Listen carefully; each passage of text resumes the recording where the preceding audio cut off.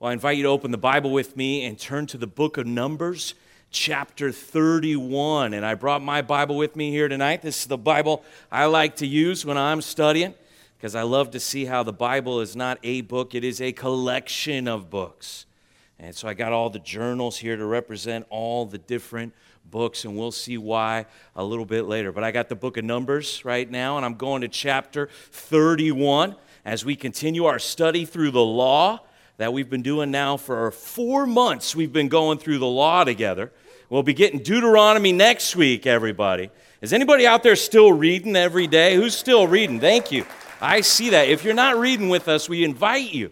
There's a schedule on the back of your handout. Read through the book of Numbers with us, and this week we're going to come to chapter 31. Now, I have heard Numbers 31 referenced more by people who try to disprove the Bible than by people who actually love God's Word and believe in the Bible.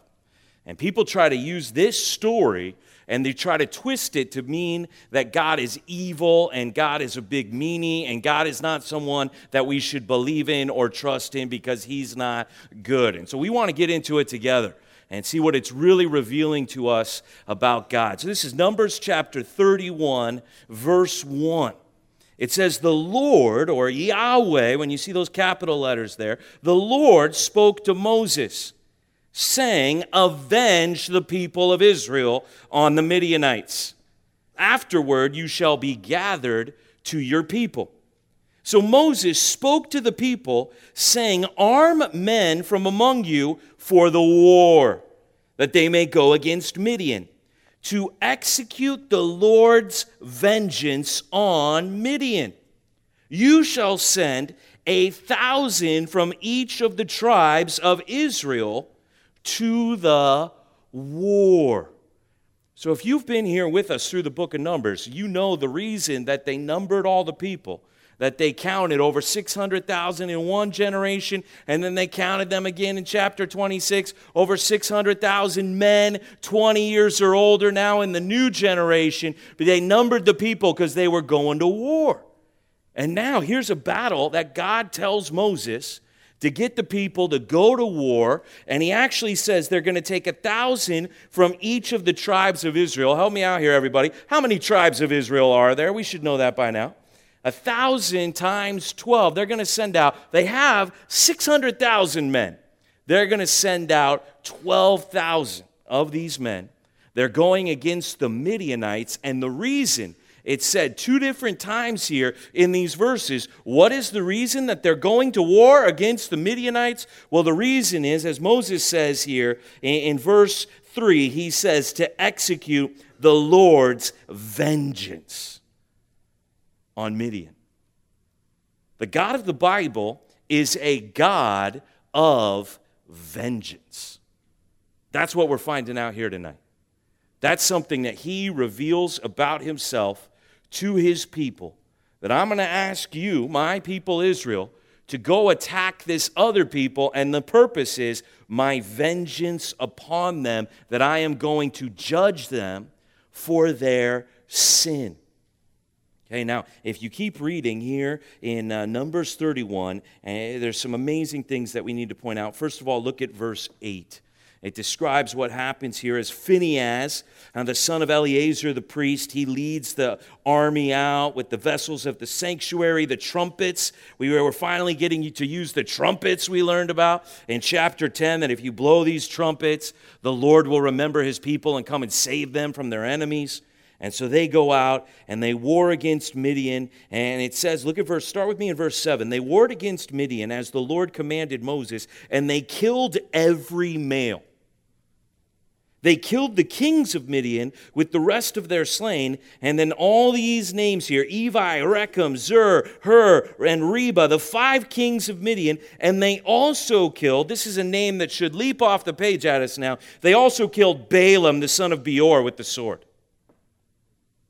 Okay, well now you might understand why there was vengeance on the Midianites once you hear the name Balaam, because you know, if you've been reading, that Balaam was hired to curse the Israelites, to curse God's people. And he wasn't able to do that. He ended up blessing them instead. But it says part of the ones we're taking vengeance on here is Balaam.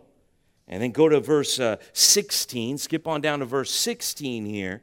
And it says here again, here's why we went after the Midianites. Here's why God wanted vengeance on them. Behold, these, on Balaam's advice. Here he is again. So whatever the Midianites did, it was all Balaam's idea. They caused the people of Israel to act treacherously against the Lord in the incident of Peor.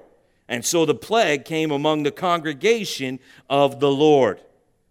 Okay, now hopefully if you've been reading, that's ringing a bell. We'll go back and look at it in a second. But the Midianites came in and they turned the Israelites, many of them, away from God, against God. And it was Balaam's idea, his brainstorm, because he couldn't curse God's people. He said, hey, I can't curse them because God's already blessed them. He's already promised them. But one thing I can do, if I can't curse them, is I can get them to compromise. And here's how we're going to do it. We're going to offer them to come and worship our idol, and we're going to offer them our women for immorality. That was Balaam's idea. And so because of his advice, these Midianites caused the Israelites, one nation causing another nation, to stumble. And look what Moses says here on behalf of the Lord. Look at verse 17. This is intense. This is something people don't like. They want to bash the Bible for this right here. Now, therefore, kill every male among the little ones, and kill every woman who has known man by lying with him, but all the young girls who have not known man by lying with him, keep alive for yourselves. These people, because of their sin that Balaam led them into, where they caused compromise among the Israelites, they are all to be killed. That is God taking vengeance upon them. The only ones who won't be killed are the young virgin women. They are the only ones whose lives will be spared. And then it says this, if you keep going through chapter 31, go all the way down to verse 48. And here's the report that comes from the 12,000 men who went out with Phinehas was leading the charge. It says here in verse 48, then the officers who were over the thousands of the army, the commanders of thousands, the commanders of hundreds, all the leaders of the army now, they came near to Moses to give him the battle report. Here's the military report. And they said to Moses, your servants have counted the men. That's what we're doing here in Numbers. We're counting the men of war who are under our command, and there is not a man missing from us. Okay, so let's think about this together for a second. In the beginning of Numbers, they counted over 600,000 men, and the Israelites were afraid that that wasn't enough men to go and fight the other nations in the Promised Land. Now, God says, I'm going to take my vengeance. I want you to send out only 1,000 from each tribe. I know you have over 600,000. Send out 12,000 to go and take vengeance on these Midianites. They're going to kill every male among the Midianites, and not one Israelite dies in the battle. That's what the Scripture's saying. So I understand that God used the Israelites to judge the Midianites, but this is no ordinary war right here. This is no human battle. This is a God of vengeance who is judging people for their sin. Go back to chapter 25, Numbers 25. And let me show you what the Midianites did to cause God's people to compromise. When they worshiped their idol Baal and they committed acts of immorality at this place, Peor. This is Numbers 25, just going back a few chapters here. And Numbers 31 made it clear this was all Balaam's master strategy to get to God's people. It says, while Israel lived in Shittim, the people began to whore with the daughters of Moab. Okay, so they're in the desert. They're on the eastern side of the Jordan River. There's an area there, if you look it up on the maps, it's called Moab. And there's the Moabites and the Midianites, and they're kind of working together on this one. And it says the people, they began to have inappropriate relationships with the daughters of Moab. These invited the people to the sacrifices of their God. So their neighbors now, the people from Moab, these Midianites, are saying, hey, Israelites, come over and have a party with us. Come over and worship our God with us. And this idolatry of Baal is leading to sexual immorality among the people. So Israel, it says here in verse 3, yoked himself to Baal of Peor. And the anger of the Lord, as soon as his people started worshiping an idol, the anger of the Lord was kindled against Israel. And the Lord said to Moses, take all the chiefs of the people and hang them in the sun before the Lord, that the fierce anger of the Lord may turn away from Israel. And so Moses said to the judges of Israel, each of you, kill those of his men who have yoked themselves to Baal of Peor. Hey, this thing that people are doing to go and worship an idol, to go and commit immorality with these daughters of Moab, this is such a grievous sin. It makes God so angry that anyone who's committing this sin, you should go and kill them. That's God's response to the sin of the people here. And then this is a pretty graphic story right here in verse 6. It says, behold, one of the people of Israel came and brought a Midianite woman to his family in the sight of Moses and in the sight of the whole congregation of the people of Israel while they were weeping in the entrance of the tent of meeting. I mean, this is a crazy picture. Here's Moses and some of the leaders and some of the congregation of Israel. They're at the tabernacle and they're seeing people worshiping Baal. They're knowing this sexual immorality is going on and they're weeping. They're mourning. They can't believe what God's people are doing. And right in front of them, brazenly, here comes an Israelite man taking one of the daughters of Moab into his tent within the view of Moses and all these people who are mourning over the sin of Israel.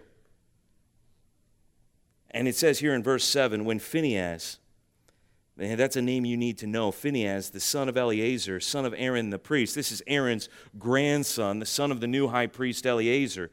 When Phinehas sees this blatant sin right there in front of the tabernacle, he rose and left the congregation and took a spear in his hand, and he went after the man of Israel into the chamber and pierced both of them, the man of Israel and the woman, through her belly. Thus, the plague on the people of Israel was stopped, but nevertheless, those who died by the plague were 24,000.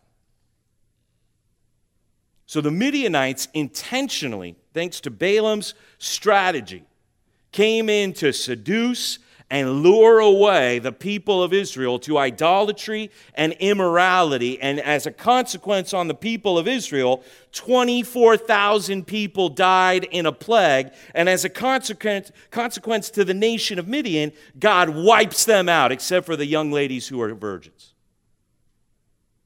This is who God is. This is how God actually feels about sin. And Phinehas, who takes the command to execute those who are committing this kind of sin, Phinehas, who takes this command seriously, he is now lifted up as somebody that we should know among God's people. Look what it says here in verse 10. The Lord said to Moses, Phinehas, this guy with the spear, the son of Eleazar, son of Aaron the priest, has turned back my wrath from the people of Israel in that he was jealous with my jealousy among them, so that I did not consume the people of Israel in my jealousy. Therefore say, behold, I give to him my covenant of peace, and it shall be to him and to his descendants after him the covenant of a perpetual priesthood, because he was jealous for his God and made atonement for the people of Israel. This guy, Phinehas, with the spear, who has zeal for the glory of God, who says this sin is not right and it must be judged in the way that God says, that guy, God says, that's one of my guys right there. That guy, he understands who I really am. He understands how much I hate sin. This is a sermon, these are passages that aren't being read in the American church. This is a sermon that is not being preached many times these days. That you and I, with this God we study in the Bible, is a God of vengeance. I didn't hear anybody say amen at the end of that one right there. Turn back to Numbers 22 and let's see how this whole thing got started here. I mean, this is what's really surreal here in Numbers 22. we get the behind-the-scenes story. We've already seen the Israelites doubt God and start complaining and not willing to, by faith, go into the promised land and go to war against the enemies that God already said, these are wicked nations, they're going to be judged, you're going to drive them out, I'm giving you the land. But they did not take God at his word, they doubted him, and so they had to wander in the wilderness for 40 years because they were afraid of people and didn't have faith in God. Now we get the glimpse of some of their enemies in Moab here, Moab working with Midian together, coming against them, and we see that the enemies of Israel were even more afraid of Israel than Israel was afraid of them. Like the people of Israel have so much fear, they won't go fight in God's name in the promised land. And then now we get behind the curtain. Look what the enemies were thinking that same time. They were more afraid of Israel. Look what they say here in Numbers 22, verse 1. Then the people of Israel set out and camped in the plains of Moab beyond the Jordan at Jericho. And Balak, the son of Zippor, saw all that Israel had done to the Amorites. If you read chapter 21, they started winning some military victories over some of the other nations who were coming against them. And look at verse 3. Moab was in great dread of the people. This neighbor nation, Moab, they are terrified that the Israelites are coming into the neighborhood. It says, because they were many, they knew the numbers of Israel, and it says Moab was overcome with fear of the people of Israel. And so Moab said to the elders of Midian, so you got the land of Moab and you got the Midianites there, and now they're working together. This horde, the Israelites, will now lick up all that is around us as the ox licks up the grass of the field. These guys are going to chew us up and spit us out like grass, is what they're saying. So Balak, the son of Zippor, who was king of Moab at that time, he sent messengers to Balaam. This is where we meet this character who comes up with this whole idea to get Israel to compromise. Balaam, the son of Beor at Pethor, which is near the river in the land of the people of Ammah, to call him, saying, behold, a people has come out of Egypt. They cover the face of the earth, and they are dwelling opposite me. I've got some new neighbors, and they are taking over the neighborhood. Come now, curse this people for me, since they are too mighty for me. Perhaps I shall be able to defeat them and drive them from the land, for I know that he whom you bless is blessed, and he whom you curse is cursed. And so if you look at verse 7, it says the elders of Moab and the elders of Midian, these two groups coming together, departed with the fees for divination in their hand. Divination is something in the law that deserves the death penalty. They're coming to pay this man Balaam off so he will curse God's people. And Balaam's not able to curse God's people. He's only able to bless them because the word of the Lord will not be thwarted by anybody.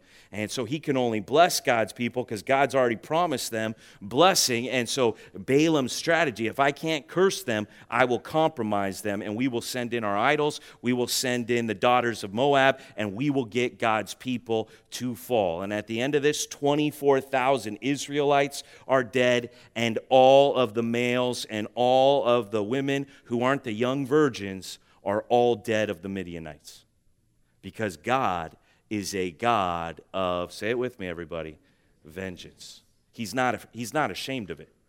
He's not afraid of it. He's not apologizing for who he is. He's got whole chapters about what he thinks about sin. Sin among his people, sin among other nations, sin anywhere. He's got a thought about it. He's got zeal to execute justice. That's what vengeance is. He's got anger and hatred for the sin, and God will judge it. He will make it right. He has a great zeal to make things right. That's his vengeance. And I don't know why, when I grew up going to Christian schools and studying theology and reading all the great books of theology that Christians have been writing, I don't know why vengeance is often left off the list of the attributes of God. Because through all these books, God's saying, you want to sin against me? I'm coming after you. I'm coming after your people. I'm coming after everybody. That's who God is. And he's not hiding it. He's letting it out in the open. Now, if we were to go to what we call the Old Testament, okay, which is a name I don't like because it's not old. It is the eternal Word of God, everybody. And the way Jesus talked about it was the law, the prophets, and the Psalms. Or as we'll throw up here on the screen, there were really three sections to the Hebrew Bible. There was the law, the prophets, and the writings, okay? And so we're going through the law together. We're in the book of Numbers. And you can see I've pulled out these first books of the law written by Moses. Clearly the vengeance of God is coming off the pages to us here in Numbers. Well, turn with me to one of the prophets. Turn with me to Nahum, everybody. Let's go to the book of Nahum. And really this book was known among the Jews as the 12. And it's one of what we call the minor prophets, which again is not a good name for them, because there's nothing minor about them. These are works of God. This is the Word of God. And there was a prophet named Nahum, and he had a message. And I don't know if you've ever read the book of Nahum or not, but if you can find it in your Bible, if you can peel the pages away from sticking together. And we're going to read a little bit of the book of Nahum here tonight, which maybe you've heard the story of Jonah, which a lot of people know because it's a whale of a tale, and it works really good with children. And so we know that one. That's the most well-known of the minor prophets, but there's no great animal analogies here in Nahum, and so we ignore this book of the Bible. But really, this is a book now written to the city of Nineveh much later after the time of Jonah, because during the time of Jonah, there was a great revival, a great repentance in Nineveh, the capital city of Assyria, but now there's judgment coming to Nineveh. And so this is, if you have ever read the book of Nahum, this is what would strike you right away if you started reading it. Look, start with me in Nahum chapter 1, verse 1. It says, "An oracle concerning Nineveh, the book of the vision of Nahum of Elkosh." Now, just watch how this starts. "The Lord is a jealous and avenging God. The Lord, Yahweh, is avenging and wrathful. The Lord takes vengeance on his adversaries and keeps wrath for his enemies." Do I need to read any further? Is everybody getting the basic gist of this book? Okay, when you tell your child something once, you would like them to pay attention. When you tell them twice, you're expecting now for them to really listen. By the third time, it's 3 strikes and they're out. Any parents with me on this one? 3 times. The way Nahum wants to start is there is a God, Yahweh, the one true and living God, and he is a God who takes vengeance. Okay? The Bible is not like, ooh, people aren't going to like this, let's hide this. The Bible's like, hey, let's make sure that one of these books is all about the vengeance of God. That's what the Bible's like. That our God is going to have a zeal to execute justice in everything that is wrong. Everything that is wrong will be made right by our God. And he will be pleased to do it. He has vengeance. Okay, so clearly it's not just in the law, it's also in the prophets. It's kind of the theme of this prophetic work of Nahum. Now let's go to the Psalms. Everybody, turn over to the Psalms with me, which is the first book of the writings in the Hebrew Bible. And let's go to Psalm 94. Hopefully you're familiar with the Hebrew hymnal, we like to call it, all the songs of the nation of Israel, some of their poetic works. And they compiled these 150 different psalms as a collection to represent their worship of God. Reading through the Psalms is one of the best ways to really learn who God is and all of his attributes and the completeness of his character. And look at Psalm 94, if you can find it. Everybody turn to Psalm 94. And this was a song that the people of God's people of Israel would sing. And here's what the lyrics of their song: "O Lord, O Yahweh, God of vengeance. O God of vengeance, shine forth."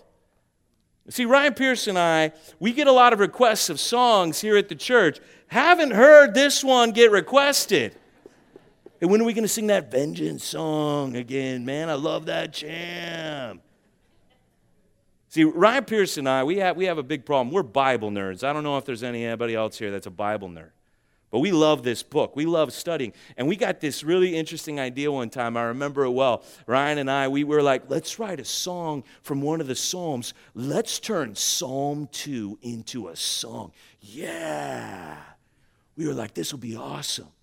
It talks about how Jesus is coming back, and all the kings of the earth better be warned. All the nations of the earth better watch out, because here comes Jesus. And when Jesus comes back, he's going to shatter all the kings on the day of wrath that he brings. Let's write a song about that, right? I don't know if you've ever seen two nerds just geeking out, right? This is going to be awesome. This is going to be biblical. And so Ryan writes this catchy tune, and it's a clapper. You know, you hear those songs, and you just want to start clapping. And we start doing this song, and people are trying to figure it out at church, right? And we hit the chorus, and it's rocking, and I'm starting to clap in the back, you know, kind of a fake clap that I'm trying to get going among the people. And it's like, you will shatter every king on the day of wrath. And you can just see all the people like squinting at the words on the screen. What? What? He's going to shatter kings? What does that mean?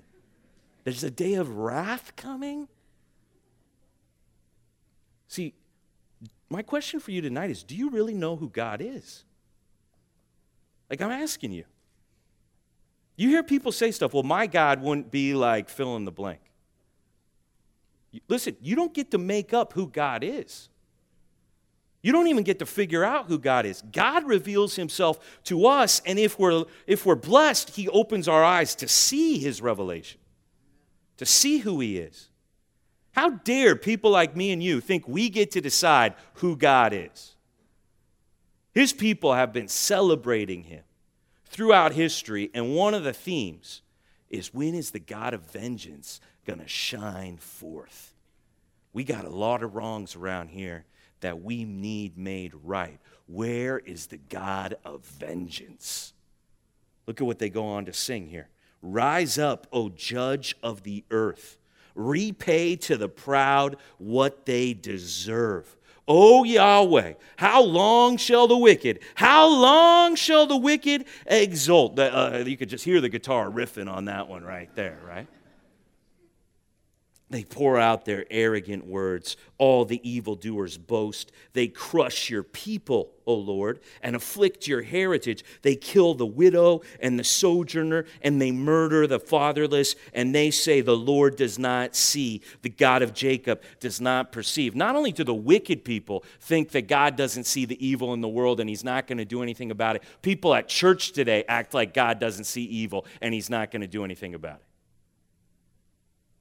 No, if you want to really know who God is, one of the things that you need to know about him is that he's coming to get everybody who lives in sin.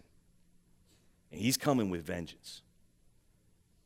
Now, turn with me to Deuteronomy. Let's go to Deuteronomy. We kind of went through the law, prophets, and writings there. Let's go back to the law. Let's give you a preview of the book we're about to get into. Deuteronomy. Turn with me to Deuteronomy 32. Everybody. And this is really Moses writing a song here at the end. A lot of Deuteronomy is Moses' commentary on the law. So we're going to really get to study Moses as a teacher, as a prophet among God's people, as we go through the book of Deuteronomy. And at the end, he writes a song here in Deuteronomy 32. And you'll see it's a long song. He refers to God as the rock throughout the song. And I want to get to this part in Deuteronomy 32, verse 34. So skip on down to verse 34, and we'll get to eventually read through this whole song, and we'll be studying it as we go through Deuteronomy. But let's just jump to this part. So this is a song that Moses is writing, a poem that he's putting together for the people of Israel. And it says this, speaking from God's perspective here, as if God were speaking in the first person. Is not this laid up in store with me, sealed up in my treasuries? Here's God talking about the wrath that he is storing up for the day of judgment. And then here's a famous line that God says that gets retweeted, it gets quoted, it gets aggregated many times throughout the scripture. Vengeance is mine. Here's something God wants everybody to know. I alone am in the vengeance business. Vengeance is mine and recompense. for the time when their foot shall slip. For the day of their calamity is at hand, and their doom comes swiftly. For the Lord will vindicate his people and have compassion on his servants when he sees that their power is gone and there is none remaining, bond or free. See, one thing that Moses wanted in the song, one thing that God wanted to say to his people, is that when everything is wrong and your enemies are closing in around you and it feels like people doing the right thing are surrounded by the wicked and the wicked are winning, here's something God wants you to know: vengeance is mine. He wants his people to know that for all the wrongs being done against them, he's coming with zeal to execute justice, and he will make it right. This is something we really need to think about. I'm really asking you to rethink some of your thoughts right now. How come if we make up a bunch of superheroes and we call them the Avengers, it's really cool and it's the #1 movie of all time, but if we say that God is an Avenger, he's really evil, and that's an excuse not to read the Bible or go to church? When the greatest movie made in our generation, supposedly, at least it made the most money at the box office, is all about a bunch of made-up heroes bringing vengeance for planet Earth, how come when the real God wants to bring vengeance to planet Earth, he's a bad guy that nobody likes? Maybe because the people he's coming to bring vengeance on is us. Maybe the reason we don't like the idea of God being a God of vengeance is because we're a bunch of sinners who deserve to be judged. Maybe it makes us a little uncomfortable to think about God being the avenger. But let's get this down for point number 1. If you're taking notes here, you need to know God as an avenger. That's point number 1. You need to know God as an avenger. This is the kind of God that we worship. This is the kind of God that we serve. He has a statement that he wants to be sung, that he wants to be known by his people, that others who are inspired by the Holy Spirit are going to quote this statement later on in Scripture. God is saying to you, vengeance is mine. And I can't even take us to all the passages throughout these many books here that will express the vengeance of God. There's no way we could fit them all in to one sermon. This is something that God wants to be known for as an avenger. I mean, here's something God wants you to know. If you've been attacked, if you've been assaulted, if you've been raped, if you've been molested, here's something that God says in the Bible: I am your avenger. That's what God says. They ain't getting away with it. It will be made right. He says in 1 Thessalonians chapter 4, which is a strong warning to abstain from the kind of sexual immorality that the Israelites fell into with the Midianites, that God judged both of those nations for. Hey, when it says to abstain from sexual immorality, there's a strong warning that people who sin and cause other people to sin that sin, God wants them to know, warning, I'm the avenger of those kind of situations. I'm the one who shows up with a zeal to execute justice. Like my man Phinehas, I will make things right. Turn with me to Romans chapter 12. Let's go now to the New Testament here, and let's go to Romans chapter 12, and let's look together at a quote of Deuteronomy 32:35. So we're now going to the writing of Paul, his masterpiece on the gospel to the church in Rome. And in Romans 12, he's now getting into practical Christian living, where you offer your life as a sacrifice to Jesus Christ. You don't conform to the world. You get your mind renewed by the Scripture. And it says here at the end of Romans 12, as we get towards the end, look here in verse 19, whereas Paul's writing to Christians in the church of Jesus, he says this: Beloved, those who are loved by God, who've been called according to his purpose, saved by the blood of Jesus, the Father has loved you to send his Son to die for you. You are loved by God. Immediately, he says, never avenge yourselves, but leave it to the wrath of God, for it is written, vengeance is whose? It's mine. I will repay, says the Lord. So here's a message to all of us as Christian people. One thing we should never take is revenge. One thing we should never try to do, literally it says it right there in Scripture, never avenge yourselves. You don't have to get your own back because you're one of God's people that He loves, that He sent His Son for, that Jesus died for. You've been bought with the price, the precious blood of Christ. God's got your back. You don't have to get your own back. That's what it says right here. Never avenge yourselves. Revenge is not the storyline of any Christian person. It's not a movie or a story that we should even entertain. And no, and in fact, let's look at the verses around here. Let's get the context. Look at verse 17. It says, repay no one evil for evil. There's a lot of evil in the world. There's a lot of evil maybe being done to you. Don't go back at anybody with evil for evil, but give thought to do what is honorable in the sight of all. If possible, so far as it depends on you, live peaceably with all. Do you see what it's saying here? I understand people are doing wrong things to you. Don't strike back in anger. Don't take revenge. No, be at peace. Do what is honorable. Don't respond to evil with evil. Don't react. Look, it says, never avenge yourselves. That's what God does. Leave it to the wrath of God. See, there's actually comfort to be found in the vengeance of God for Christians who are being wronged by their enemies, who are being persecuted, who are being taken advantage of for their kindness, who are being mistreated because they're in the name of Jesus. Something that you can find comfort in is the vengeance of God, that you don't have to get your own back because God will get your back. It's His business. It belongs to Him.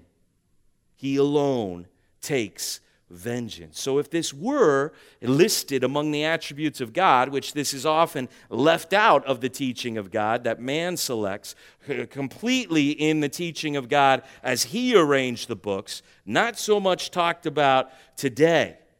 But if this were in the list of the attributes of God, we often break those attributes into two different groups. There are the incommunicable and the communicable attributes. There's the attributes that are only God, and then there's the attributes that we're supposed to be like God, where we're holy as He is holy, or we love as He loved us. See, vengeance would be an incommunicable attribute. It's only God. Vengeance belongs to only Him. We don't ever act that way.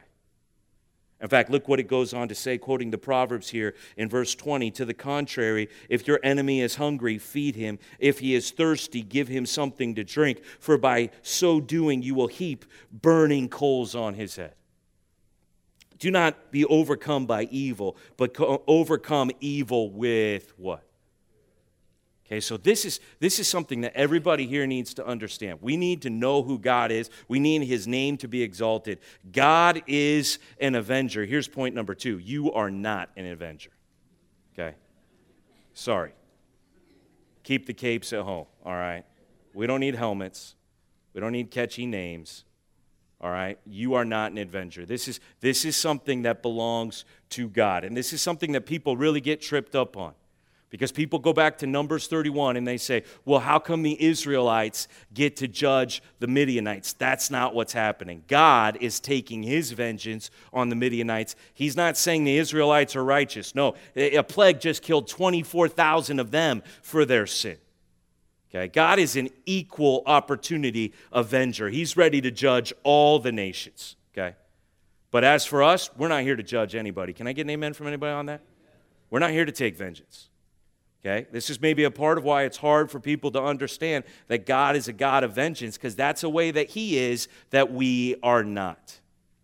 We are never, repeat, never supposed to avenge ourselves on anyone. You got somebody coming and they're bullying you and they're taking advantage of the fact that you're a kind, respectful Christian, that you're one of the good guys, and they're coming and slapping you around on the cheek. What do you do when somebody's slapping you on the cheek? You give them the other cheek. What do you do when somebody's taking advantage of you? You go the extra mile. I mean, let's really think this all the way through. It's saying if your enemy is hungry, here's what you do. You feed him. If he's thirsty, here's what you do. You love your enemies. You pray for those who persecute you, because here's something that you know. You know who your God is. You know that he will make everything right, that he has this burning passion to execute justice on the planet, and it's only a matter of time till the God of vengeance shows up and gets your back. You got a really big dad who's coming, and he'll make everything right. And so you're not worried about what people are doing to you. How much better would our testimony be in the world if we stopped thinking that we needed to fight our enemies and we trusted God to do it? We need to stop attacking with our words people who are different than us, that we think oppose us. As Christians, we need to be loving those people and praying for them. Never avenge yourself, says the one who wants all vengeance to belong to him. Never. If somebody's being evil to you, overcome that evil with... Who's the ultimate example of someone who is having all kinds of evil done to him, and he opens not his mouth? That's our Lord Jesus Christ, like a lamb led to the slaughter, and he opened not his mouth. I mean, Jesus could have said a word and everybody would have fallen down. And he suffered, trusting a faithful Creator, trusting a God of vengeance to make things right. In fact, what was Jesus praying for his enemies while they were mocking him and shaming him on the cross? He was praying, Father, what? Forgive them, for they know not what they do. You want to follow Jesus? Well, he leads us to the cross, and the way we treat our enemies is with love and prayer. Zero vengeance. If we could really get a hold of this thought, and we could get in our minds here tonight, that you never need to strike back at any person ever for anything they do to you, what peace you would live in. What freedom. If you didn't feel like you had to react to other people, but you knew that God was going to make all of that right, how would that change the way you interact with your coworkers, with your family members, with the people you think are your nemesis?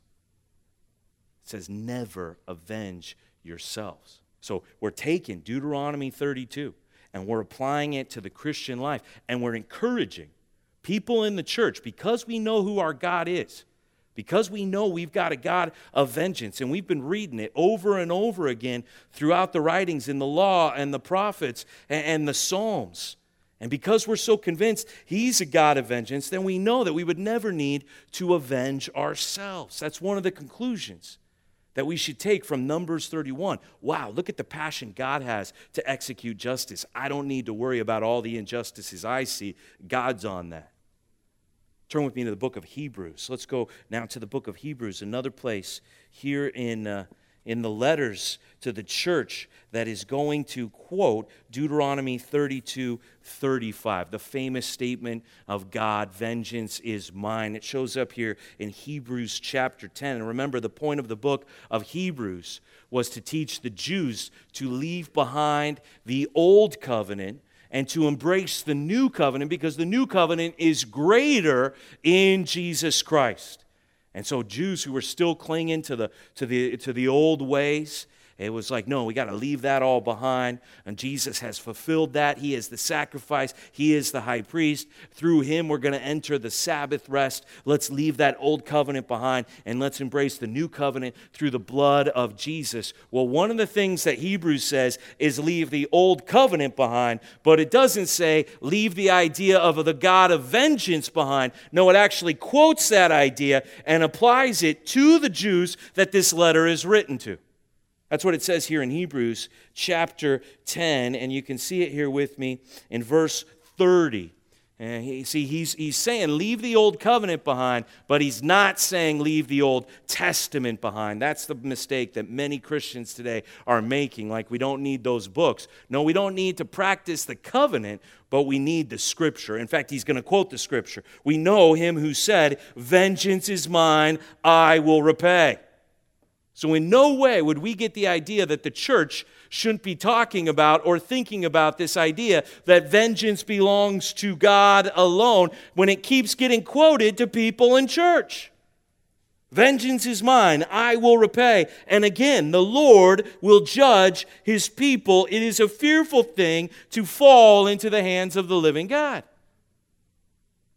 That's a famous line even in the history of our nation, going back to Jonathan Edwards preaching in the Great Awakening. He was referring to this concept of vengeance is mine. The most famous sermon in the country that you live in that sparked a national revival is about the vengeance of God. Maybe we should bring it back again. See another revival. And this is what is really interesting here in the book of Hebrews, because in Deuteronomy 32:35, Moses was writing this song to comfort the people that when their enemies came around them, they had a God of vengeance who would deliver them from their enemies. And in Romans 12, it was to comfort the Christians that they don't have to avenge themselves because God will avenge them. But in Hebrews here, it takes a different tact, and it actually proves as a sober warning to the people that, hey, you better watch out, because if you're still in sin, God will take vengeance on you. Look what it says here in Hebrews 10, verse 26. It says, for if we go on sinning deliberately after receiving the knowledge of the truth, there no longer remains a sacrifice for sins, but a fearful expectation of judgment and a fury of fire that will consume the adversaries. Anyone who has set aside the law of Moses dies without mercy on the evidence of 2 or 3 witnesses. How much worse punishment do you think will be deserved by the one who has trampled underfoot the Son of God, has profaned the blood of the covenant by which he was sanctified, and has outraged the Spirit of grace? For we know him who said, vengeance is mine. Saying, hey, we know a God of vengeance. We know how he remember how he destroyed those Midianites? Remember how he had the back of his people? Remember that line from Moses' famous song? Yeah, you better watch out lest you find yourself to be one of the enemies of God. And he takes vengeance on you. Now, I want you to really think through something with me. Because I've heard people at church. I've gone to church now for all of my life. And I've heard so many people at church give this kind of an idea, this kind of a statement. Yes, I know I'm continuing in sin. Yes, I know I keep on doing the same thing that God told me not to do. But it's okay if I sin again because God will just what? He'll forgive me. He's a God of grace. He's a God of great mercy, and all of that is very true, that our God forgives sinners, he gives us good things, and he withholds the judgment that we deserve. But do you see what God is actually saying is going to happen to those who keep on sinning? They're not going to meet a God of forgiveness, they're going to meet a God of vengeance, is what it says. I haven't heard that. Hey, you know what? It's no big deal if you sin, brother, because God will just forgive you. Oh, actually, he's going to take vengeance on you. I never heard anybody pipe up and say that in the conversation. Not one time in the Church of Jesus, when somebody was talking about continuing deliberately in a pattern of sin, did I hear somebody say, actually, strong warning, alert, sirens going off in my head. That's the kind of thing that God comes after. No wonder there's so much sin rampant in the Church of Jesus Christ in our day. We don't know who our God is. We don't know what kind of business he's in. This is an argument from the lesser to the greater. I have heard people at church while we've been going through the law, I've heard people all my life say, I'm so glad I wasn't an Israelite. Have you ever heard somebody say that? So glad I was born today. And they're not talking about the internet or cars or In-N-Out Burger. They're like, I'm so glad I don't live in the old covenant. Can I get an amen from anybody? It says we're actually living in the covenant of worse punishment. Did you catch that part? Did you see that the stakes have been raised, not lessened, since the days of Israel and Midian and the daughters of Moab? Did you see that it said, hey, back in the day it was the law of Moses, and if you violated the law of Moses, yes, you could suffer the death penalty if there were 2 or 3 witnesses, but how much worse do you think the punishment is going to be for people like us living in the new covenant time, When God sent his one and only Son to be the sacrifice, and God took this vengeance that we've been reading about, that we've been talking about, and he took that zeal to execute justice, and he poured out that wrath that he's been storing up, and he poured it out on his one and only Son, and he judged Jesus in your place with the full fury of his wrath upon his own Son, Jesus. And now you're like, it's no big deal if I keep on sinning. And we accept that idea in the church of Jesus Christ. See, I had this thing that happened to me one day that made me think about this passage completely differently. I was at a shopping mall, and I was walking through the parking lot with my son, my firstborn son, whom I loved, who was just a young child at that time. And this car just abruptly pulled out in front of us and almost hit my young son right there in the parking lot. And I saw the driver drive away like they didn't even know anything had happened.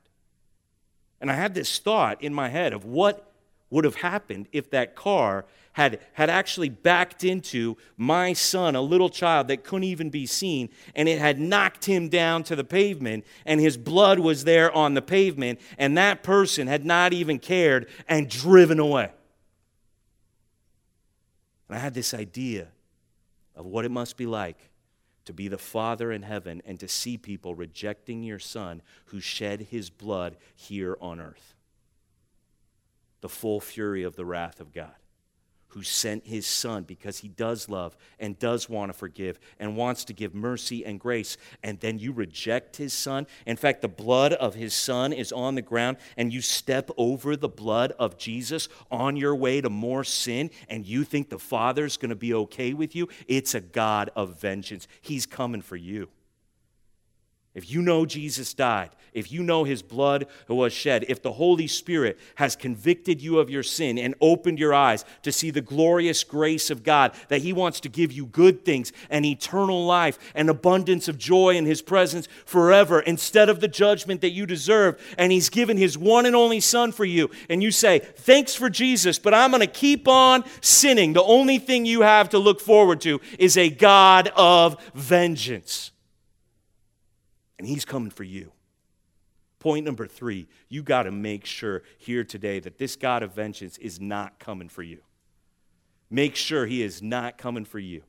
See, this is a surprising twist here in the book of Hebrews. This is something the Jewish people would not have expected. They had gotten so entrenched in this idea that God's on our side and everybody else is the bad guys, everybody else is the enemies, but God's with us, and this God of vengeance, he'll get our back because we're his people. And now the writer of Hebrews actually says, hey, Jewish people who aren't accepting the blood of the new covenant, who aren't believing in faith, the death of Jesus on the cross, who aren't responding to the conviction of the Holy Spirit as he's opening your eyes to see the gospel of Jesus so that you would believe. You're rejecting the gospel. Hey, watch out, or you might find the God of vengeance coming after you. The Jewish people, they wouldn't have seen that plot twist right there. Whoa, he could actually come after me because of my sin? See, I've got a theory that I want to share with you here tonight. The reason we don't talk about God being a God of vengeance isn't because the Bible isn't saying it, it's because we're afraid of it. It's because some of us are still in our sins. And all of us who've been saved out of sin, we're still very sensitive to the idea of someone judging us for our sin. And if you say that there is a God who has a zeal to execute justice, that should make people like us uncomfortable down here on planet Earth. If you are still in your sins, I am here to strongly warn you and to plead with your soul tonight that there is a God of vengeance who will judge you for your sin. And there's only one safe place that you can go to escape the judgment, this vengeance of God, this wrath that is coming. There is only one safe place that you can go, and it's the one place that the judgment of God already came, and that is the cross of Jesus Christ. You must find shelter in the cross of Jesus. You must believe that he already took the vengeance of God. He already took the wrath of God on your behalf. He already paid for all of your sins. And when you come and you believe in Jesus, And you come to the cross and you see him there. You see his blood flowing down. And the Holy Spirit opens your eyes to see this is the love of God. This is how he's going to forgive you. He's going to judge all of your sin on his Son so that as you believe in Jesus, you receive his righteousness and you are forgiven for all of your sins. See, those of us who have believed in Jesus, we can now have no fear of judgment because there is no condemnation for those who are in Christ Jesus. Can I get an amen from anybody on that one? Judgment is coming to everybody. And you either trust in where it already came in the cross of Jesus and the preciousness of his blood changes your mind about sin and you turn from sin to live for Jesus, or I'm here to tell you tonight that you are still even now under the vengeance of God. Vengeance is mine, he says to you, I will repay. So we want to take a moment right now and give everybody a chance to confess your sin. And so the band's going to come up and they're going to play a couple of songs, a couple of actual psalms that are expressions of us confessing our sin before God. And if you are a believer in Jesus Christ, if your sin has been paid for on the cross, you should just remember how precious it is to have all of that wrath taken away and forgiveness and grace and mercy. And if you have any sin in your life right now, I encourage you to confess that before the Lord. And maybe there's some here. You've never really dealt with your sin before a God of vengeance. I encourage you, while we're singing these are songs of confession. Pour out your heart before God. Confess your sin. Turn from your sin and turn to him. You can't continue in sin and expect God to forgive you, but if you confess your sin, he is faithful and just to forgive you for all of it and to cleanse you from all of your unrighteousness because of the precious blood of Jesus Christ. So please, don't step over the blood on your way to more sin. Believe in the blood of Jesus and be set free, forgiven, washed clean of all of your sin. And so let me pray, and then we're going to sing these songs of confession. Everybody, please pray with me. Father, we want to come to you tonight together, and we want to agree. We want to confess with what we've read from the law, from the prophets, from the writings, from the letter to the churches, that vengeance belongs to you and you alone. And we acknowledge that you are a God of vengeance. God, and I pray that as your people, as all of us here at Compass HB, as this church, that we would never be ashamed of who you are. That we would never apologize for who you are. God, let us know you. We want to know you. We don't want to try to make up a God of our own understanding. We want you to reveal yourself to us. And God, we ask that right now you would change the way we think about you if we have not been thinking of you as a God who says, vengeance is mine. God, I pray that you would open our eyes to see it here tonight. God, I pray that there would be people here tonight that are scared in their sin, and they will confess that sin to you, that they will see Jesus dying on the cross for that sin, shedding his blood to wash that sin away, and they will believe in Jesus here tonight. And God, I pray for all of us who know we found refuge in the cross of Jesus, who know that we've been forgiven and cleansed, and that we don't have to be afraid of your vengeance because you already poured it out on Jesus in our place. God, let us worship you now. Let us praise you in this place. Let us confess our sin. And so, Father, we come to you now. We pray that you will hear these prayers of confession in Jesus' name. Amen. Create in me a clean heart, oh God, and renew a right spirit within me. Create in me a clean heart, oh God, and renew a right spirit within me. Cast me not away from thy presence, O Lord. Take not thy Holy Spirit from me. Restore unto me the joy of thy salvation, and renew a right spirit within me. Create in me a clean heart, oh God, and renew a right spirit within me. Create in me a clean heart, oh God, and renew a right spirit within me. Cast me not away from thy presence, O Lord. Take not thy Holy Spirit from me. Restore unto me the joy of thy salvation, and renew a right spirit within me. We bow our hearts, we bend our knees. Oh Spirit, come make us humble.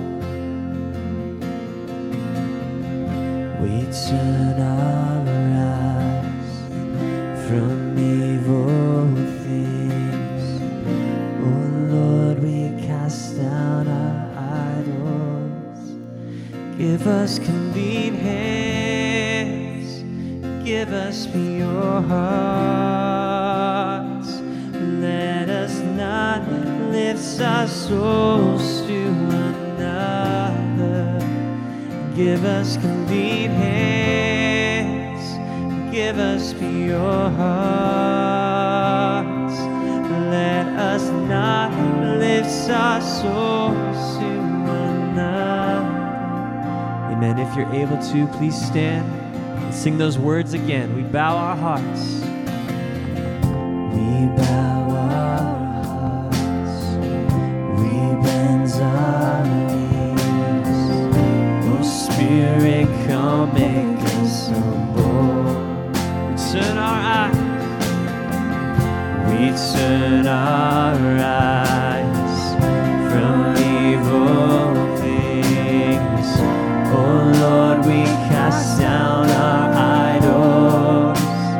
Give us clean hands, give us pure hearts. Let us not lift our souls to another. Give us clean hands, give us pure hearts. Let us not lift our souls to another. Oh God, let us be a generation that seeks your face. Oh God of Jacob. Oh God, let us be a generation that seeks your face. Oh God of Jacob. Give us clean hands, give us pure hearts. Let us not lift our souls to another. Give us clean hands, give us pure hearts. Let us not lift our souls to another. Oh God, let us be a generation that seeks your face. Oh God of Jacob. Oh God, let us be a generation that seeks your face. Oh God of Jacob, that seeks your face.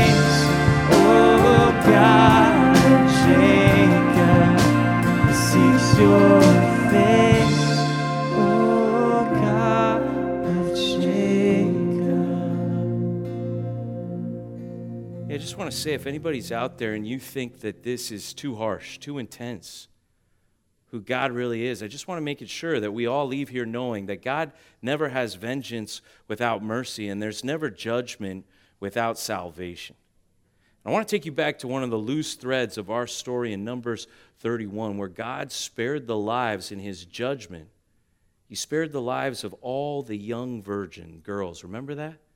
Of all the daughters of Moab.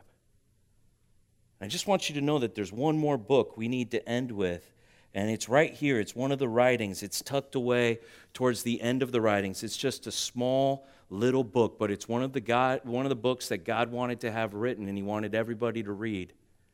It's a book called Ruth, one of the daughters of Moab. See, God actually had mercy on the people of Midian. He had mercy on the people of Moab, and one of their daughters actually became one of his people. And she actually is in the line of King David. This woman, Ruth, is actually listed in the genealogy of Jesus Christ, a Moabite woman. See, there is always mercy. There is always redemption. There is always a way out of judgment. That's who God is. And that's what this story of Ruth is all about. It is a story of redemption, and maybe now we can understand it in its whole context, that this woman was one of those who lived, her people were spared the judgment. That's why there were daughters of Moab, see. And so I want to encourage every woman here, will you please go to the Redeemed Retreat and see what God would want to teach us through this woman, Ruth. And I really want to encourage everybody here that if the hand of God is heavy upon you and you feel like you deserve to be judged, there is always a way of mercy. There is always salvation. And we'd love to talk to you here before you leave tonight. If you don't want the vengeance and the judgment, but you want the mercy, you want the forgiveness, we would love to talk to you before you leave. So thank you so much for being here. Have a great night, everybody.